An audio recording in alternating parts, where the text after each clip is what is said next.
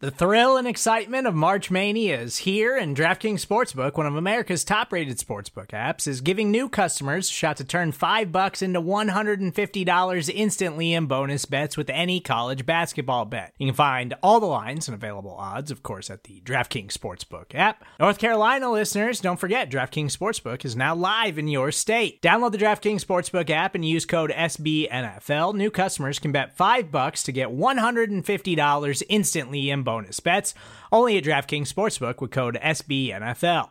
The crown is yours. Gambling problem? Call 1-800-GAMBLER, or in West Virginia, visit www.1800gambler.net. In New York, call 877-8-HOPE-NY or text HOPE-NY. In Connecticut, help is available for problem gambling. Call 888-789-7777 or visit ccpg.org. Please play responsibly on behalf of Boot Hill Casino and Resort. 21 plus, age varies by jurisdiction. Void in Ontario. Bonus bets expire 168 hours after issuance. See dkng.com/bball for eligibility, deposit restrictions, terms, and responsible gaming resources. The following segment is from Monday, Football Monday, on the SB Nation NFL Show, where we're discussing your favorite team. Subscribe to the SB Nation NFL Show to make sure you don't miss conversations like this one. Let's go to, we didn't touch on Sunday Night Football, and I want to bring this up, Pete, and I hope you know how painful it is for me to admit this. All right. Uh-oh. Robert Quinn has a nice play at the beginning of this game and does the discount double check. All right. Wow. I like Robert Quinn. Had a great season for the Cowboys. Wish him well. Here's the thing, NFL defensive players.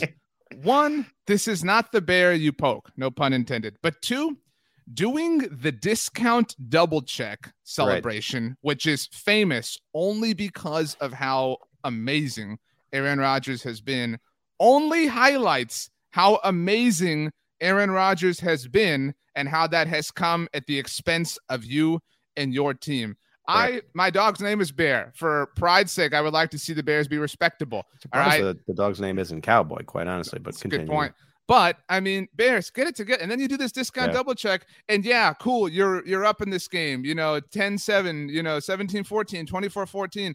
And then Aaron Rodgers shows up and you lose 30-45. The owner of the Bears. Yeah, he is. I loved what Aaron Rodgers said about this last week when he said, look, I don't regret it. It's going to be used against me, because he will lose to the Bears someday, Peter. That will happen. And all the Bears fans will be like, who owns who now? He owns you. That's what this is. Yeah. He owns you.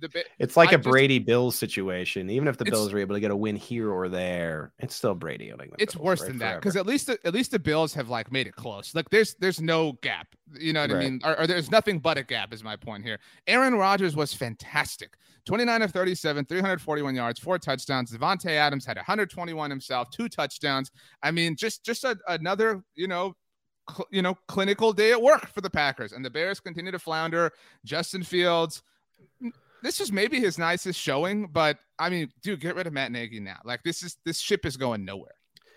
Right. I think the grand takeaway for Chicago is you got to the point of the game in the second half, one that you were winning, I believe, at halftime, correct? Yeah, they were winning at halftime. Mm-hmm.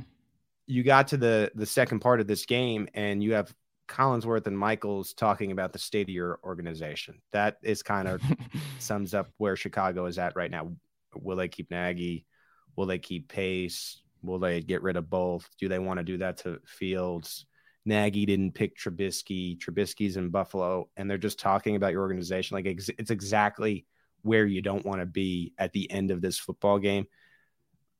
Jakeem Grant came out of nowhere. He had a couple nice moments in this game. I know it doesn't matter at all, really, but the punt return was just insane.